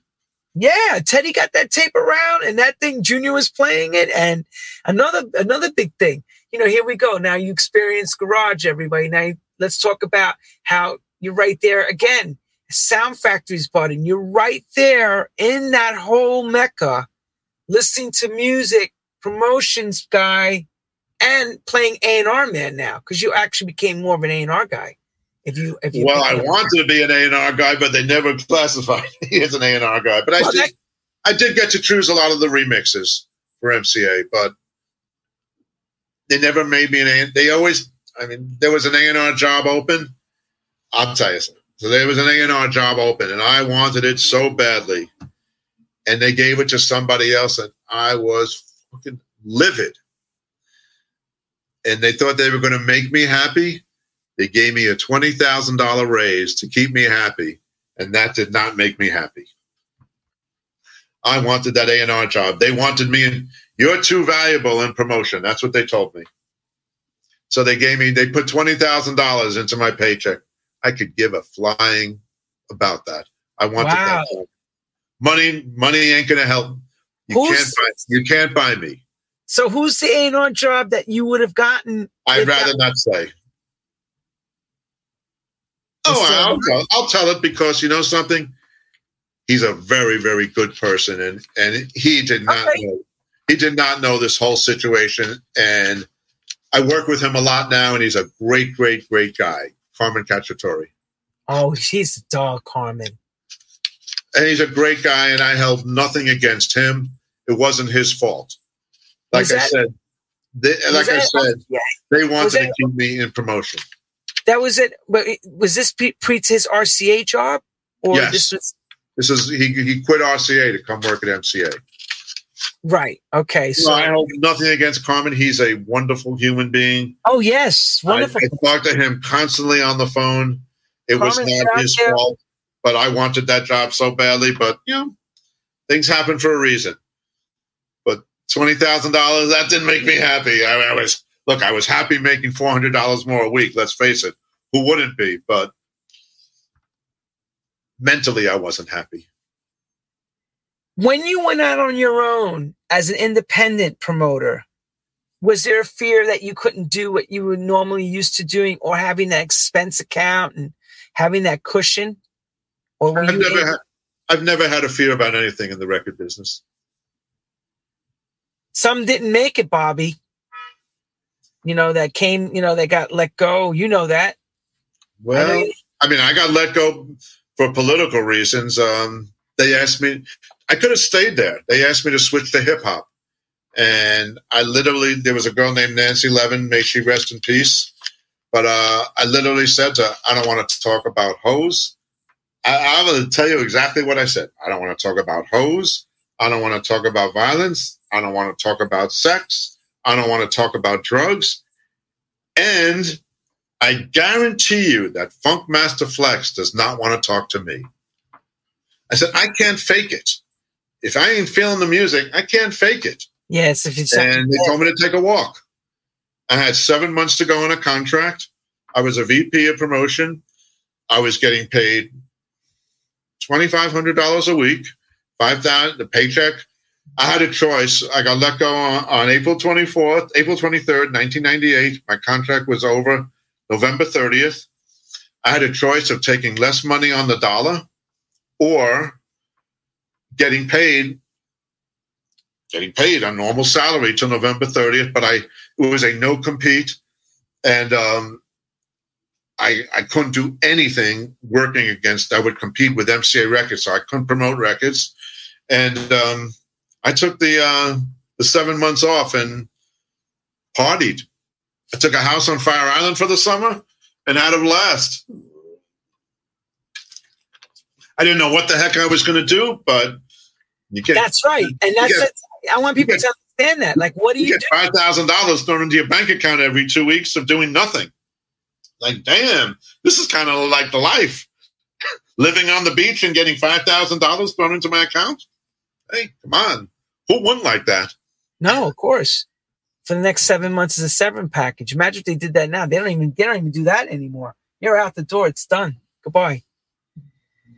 So I didn't really know what I was going to do. I will say I was pretty highly respected, and people said, "You lose a job, your phone's going to be ringing off the hook." Let me tell you something. It did not ring off the hook.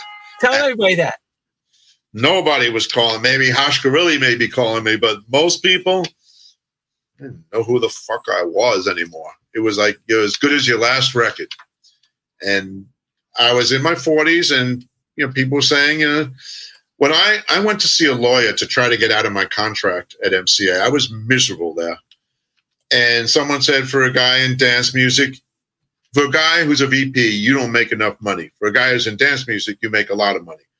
So anyhow, nobody was offering me a job.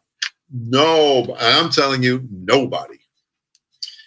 And I didn't know what to do with myself, but for some reason back then, I just don't even think it bothered me.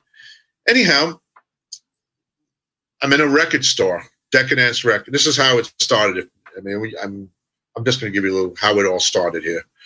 So I was in a record store, Decadence Records on 23rd Street.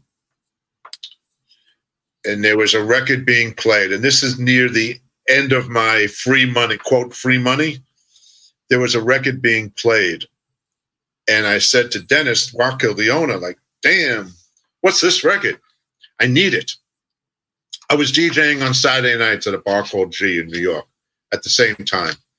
I need this record. And he said, there's the producer, Keith Lippman. Oh, okay.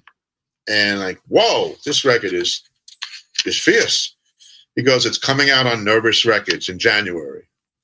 Do you know Mike Weiss? And of course I knew Mike Weiss. So yeah, he goes, why don't you call him? He has nobody to promote the record. Now here I was, I wanted to be an A&R guy. And like, the last thing I wanted to do was promote records. I wanted an A&R job. But I called Mike, and I went up to meet him, and he said, why don't you come and work this record for us? Okay. So I started working Skin. The record was Charlotte Skin. And I started, oh my God, Chris the Greek is in here. Holy shit. 242-0725, right?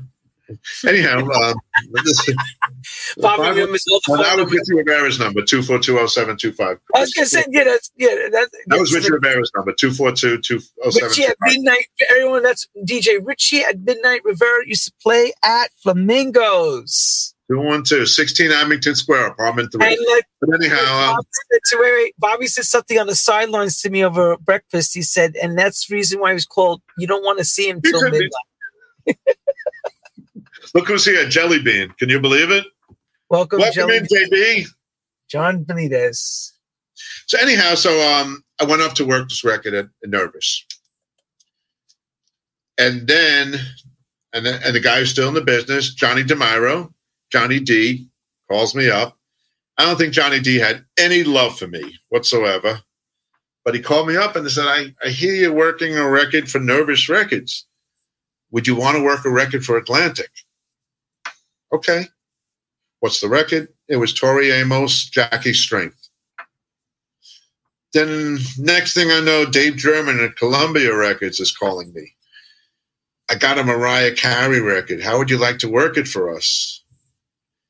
And I had to leave Nervous. I couldn't work there anymore, and I never looked back.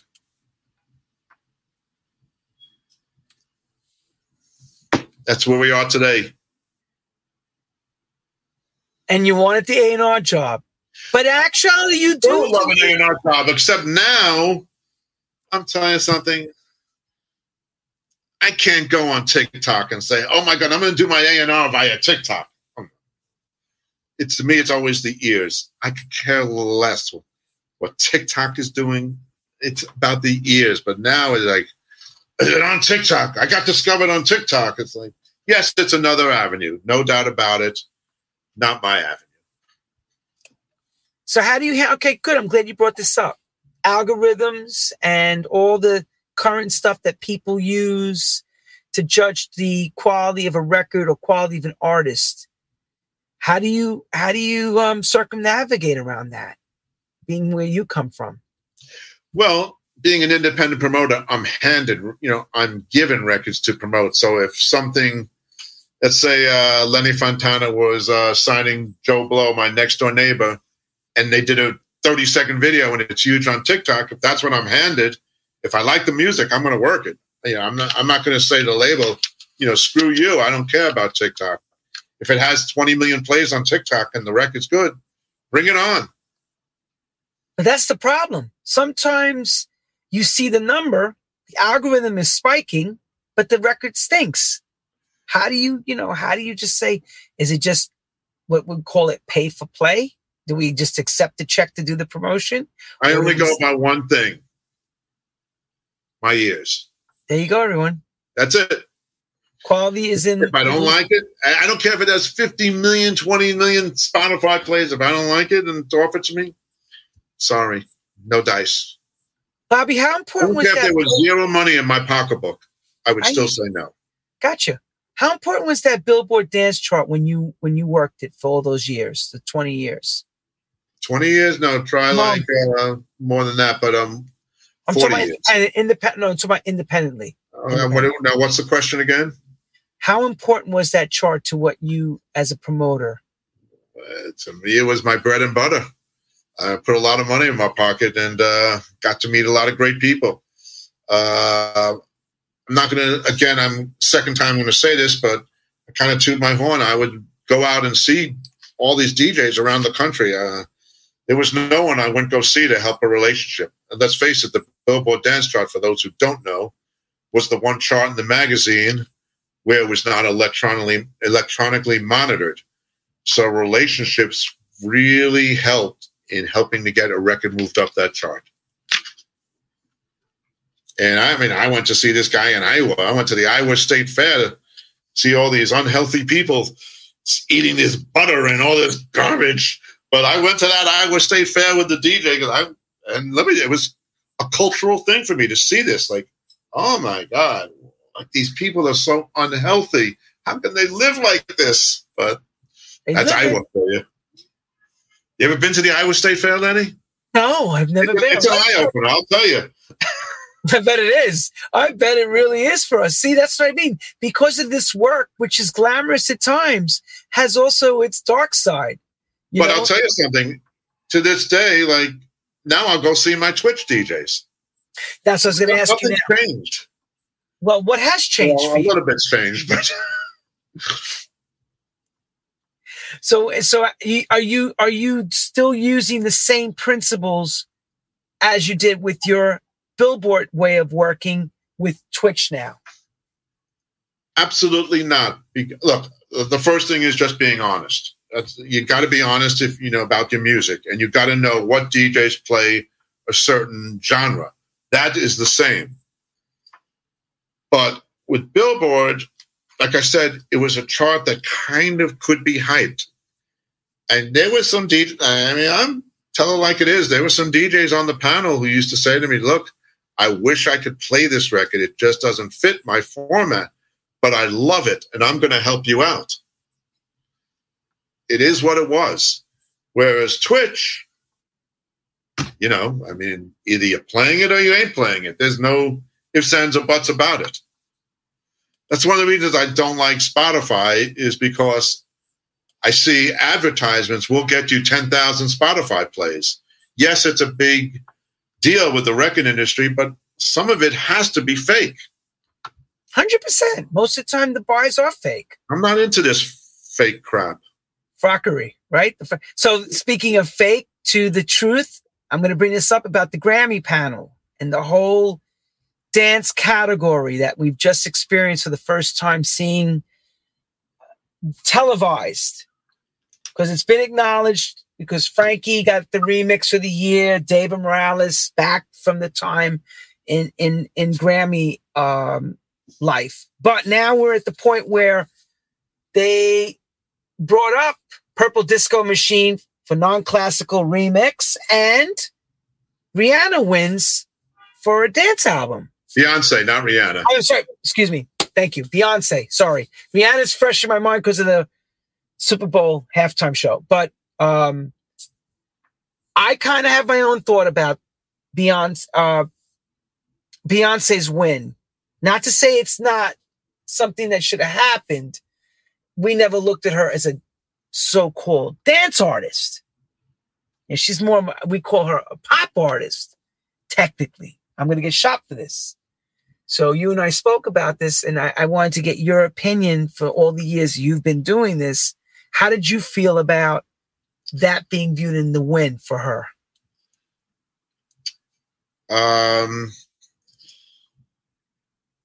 Did I play anything off the album on my Twitch stream? No. Let's start like that. Did you play anything? The album was okay. You know, Beyonce is someone who's contributed so much to the music scene. Sometimes things are given maybe in honor of a career as opposed to a specific piece of music. You can't take away what Beyonce has contributed to the music industry. Now, the only gripe I have about this whole thing is that the award has never been shown on TV before. True, it was her record-breaking thing. But from what I always understood was nobody knew who the winners were before the envelope was opened. Was it a coincidence that it was Beyonce's record-breaking award and it was shown? I don't know. You tell me. That's the only thing I have. But maybe she should have been given it for an amazing, amazing career that she has given so much to the music industry. Let's give her props. Okay? And I'll leave it at that. And read that's between fair. The lines. No, that's fair. No, it's fair. I mean, sometimes we have that, you know, because until Frankie was honored for the first remix, God, there was so many remixes that should have won pre to Frankie getting that first Grammy, right? But I kind of looked at it with Frankie Knuckles. I'm going to show Frankie's picture because we all love Frankie Knuckles, of course. Bobby and Frankie together at WMC in 90s. What was it, 97? That's what it looks like underneath. Yeah, it looks like 97. On top, yeah. Frankie got that award, right? And I kind of thought, yeah, that was a cool remix, but there was so many other great remixes. So like you said, it was more of the token, I think. It was due to him. Same with Morales. Christ, how many remixes were huge that David worked on? And I will say one thing. She certainly invested in hiring a lot of people from the industry on her record. 100%. From the dance music industry. I'll give her her props and leave it at that. No, she did. Look, they got the right people. The people who are doing stuff now. And good for her. Yeah. No, she stepped out of her box. Let's see what the next record sounds like. Well, you're always good. Well, they always say you're as good as your last record, right? Yeah, maybe she'll get wise and hire Lenny Fontana. I'd love to work with them. You know? You never know. You never know. You never know where life's going to take you because, we were talking about this, how the 1990s is making its resurgence again over in the UK. And my life was part of that 90s landscape of house music. So Lord knows what happens. You never know which superstar comes to you and says, hey, I want a track from you. Or I like your track. Hey, it happens. There's an expression, something I learned early in life. You never know who's going to be someplace tomorrow. That's right. I another expression that be nice to everybody because being nice can never hurt, but being rude can really hurt sometimes. Oh, it's the same people on the way up, the same people exactly on the way down, baby. Ain't it the fucking truth? Oh my God, Jackie Gleason. Don't blame me. When I lost my job at MCA Records, I learned who my friends were. You learn real fast. Like you said, learned real fast. Was Bobby's phone ringing? Yeah, the bitches that knew he had coins in his pocket and want to go out dancing and drink with him and eat. That's different. We're talking about who are the ones saying, Bobby, I got a job for you. That didn't come around. No, but it worked out okay. No, you did. Let me tell you something. Still am. I'm still loving it. You're done. I'm loving what I'm doing now. Are you ever going to retire from this? Are you ever going to pack it? I don't want to be old. I mean, I want to keep young. Being in the music business kind of keeps you young in some respects. So I certainly can't stop the age. We all can't stop the numerical age from growing and, keep expanding. But a lot of it's mental. And I love music. So to be blessed to be in the music business for all these years, and I hate the business, but I love the music. Bobby and Spen, Jocelyn Brown. I mean, he's been around. I'll tell you a good Jocelyn story here. Tell us a good one. So I wanted to sign, I believe it was somebody else's guy to Warner's, and they turned me down. Jocelyn's I was friends with Jocelyn for many years. But they turned me down. They didn't like it.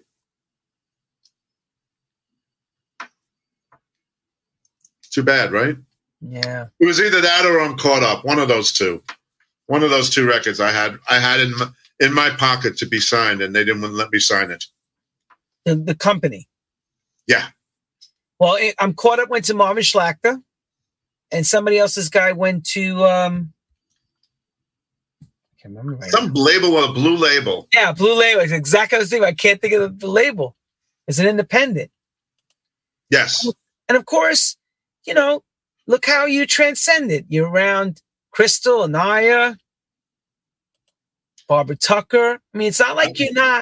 Barbara really, she did something for me that blew me away. She did her 25th anniversary in the music business party. And she actually had me be her opening DJ at Webster Hall. I was like, Tucker, you wanted me? And she said to me, I couldn't think of anybody else I'd want to play first. Funny story. So had a big dance floor going. Tony Humphries followed me.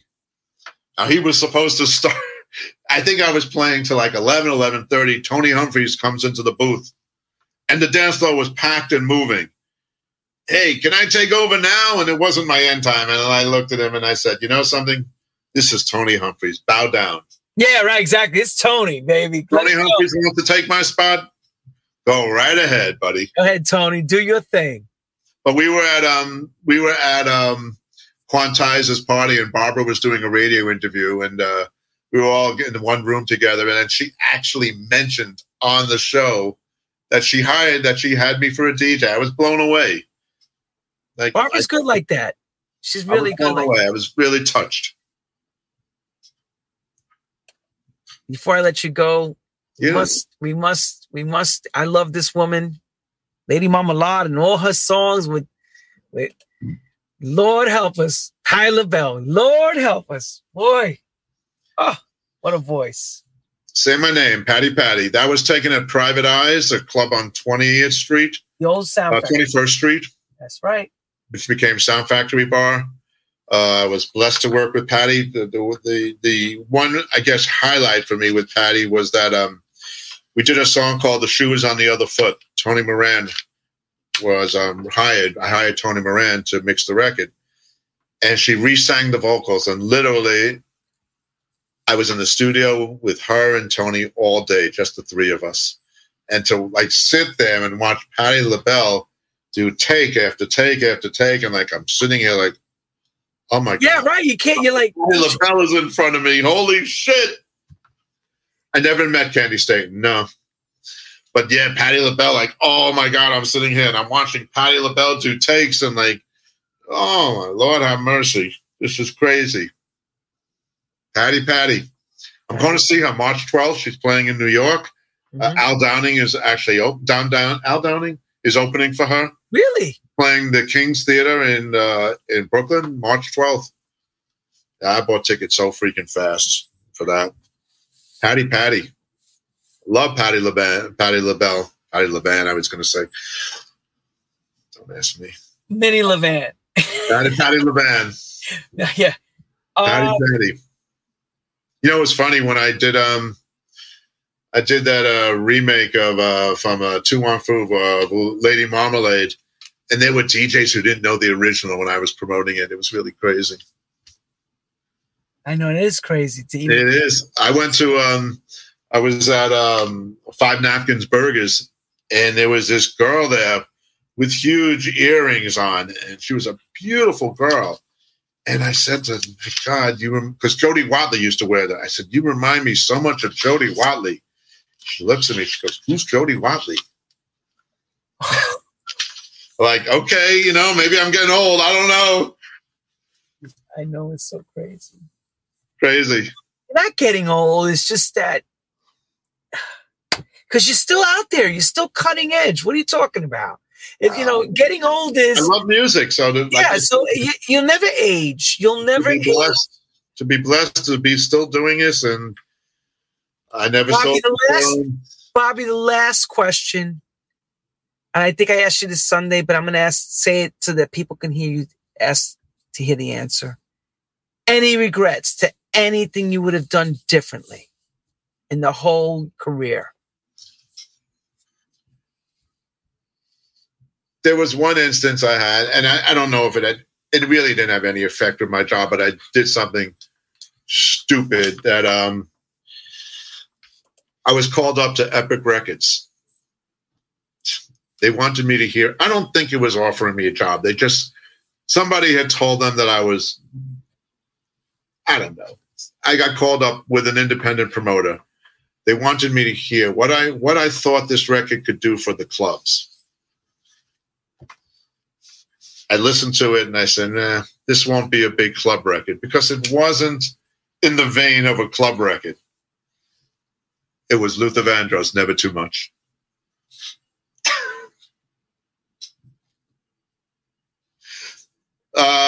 You can follow me on Twitch. That's the most important one. Bobby Promo, by the way. I'm seeing someone's asking. Lenny has those things running underneath. There you go. Pick him up. I'm going to say to Bobby Shore, thank you so much for a wonderful 2 hours. Oh, it was great. I hope we covered as much as we could cover. It's we're always good for round two. There's plenty more to talk about. Bobby can tell you many, many things. So here's the thing that I love about Bobby Shore. It's called being real. And he kept it very real. Look, honesty will get you everywhere. Real is the way I see it. You know, is this real, the real deal as it is? Like he says, I know that person. He knows it. If you ask him, hey, you know such, nope, never work with them. No, I know who they are, of course. So, Bobby, can someone send their record that's not necessarily known to you? Are you open to hearing new product? Hey, I'm always look like I said to you before. To people. You never know who the next person you're going to meet, what they can be. Bobby at Bobby Show Promotions. Anytime. I love listening to music. I'm honest. I might hurt your feelings if I don't like it, but I just tell it to you like it is. That's the problem. Get ready for the truth. You have to be able to accept it. You know, it is what it is. It's hard to tell somebody that everybody thinks they have a number one record. They don't. It's hard. Look, I've turned down some major artists that I didn't like their records. It is what it is. Trust me, there's been money thrown in front of me that, I wish, but I can't. Thank you. Oscar, really, did you see what Matt Hosh and I have had this talk about John Duff? I'm saying, John Duff, that record belonged on the radio. That was such a great record. Hosh and I keep going back and forth about that. Is it a sin record? And then Matt, I did not tell you had to do that. But like that record, Is It a Sin by John Duff, should have been major rate. Still, you know something? Still can be. Such a great record. But, money can't buy me. You could throw $1,000. I don't like it. That's life. Yeah, because everyone understands this. He's got to believe in what he's saying. If he doesn't believe in it, how do you sell it? Well, the thing is, nobody will trust me if I do things that I don't believe in. It's trust. It's all about trust. You want people to listen to your music. It's true. And I'll say one other thing since we're on this. If you are a Twitch DJ, I love feedback. Yes, Bobby needs feedback from Twitch people. That's the biggest issue I have with Twitch. I can't watch 700-something DJs that I service, but I ask for feedback, and very few people on Twitch give me feedback. It's the one gripe I have. If you're on Twitch and you get music from me, please try to email me if you're playing any of the tracks. That's Timothy. You know you're in a different class. Seeps, you're in a different class. But and if you're on here, I love doing this Twitch promotion, and everybody's opened their doors to me. So thank you. And Bobby, we wish you all the success with your newfound career, alongside your other career, of course, that you've done so well. We hope that you become a major partner on Twitch and take that show to the stratosphere. We'll see. Thank you for watching. And everyone on True House Stories, thank you for tuning in. You know where you can catch us, and we'll be making an announcement who's coming up next. But for now, have a great night. Thank you, Lenny. Good to knock. And thanks again. Stay real. Thank you, everybody. Love and kisses.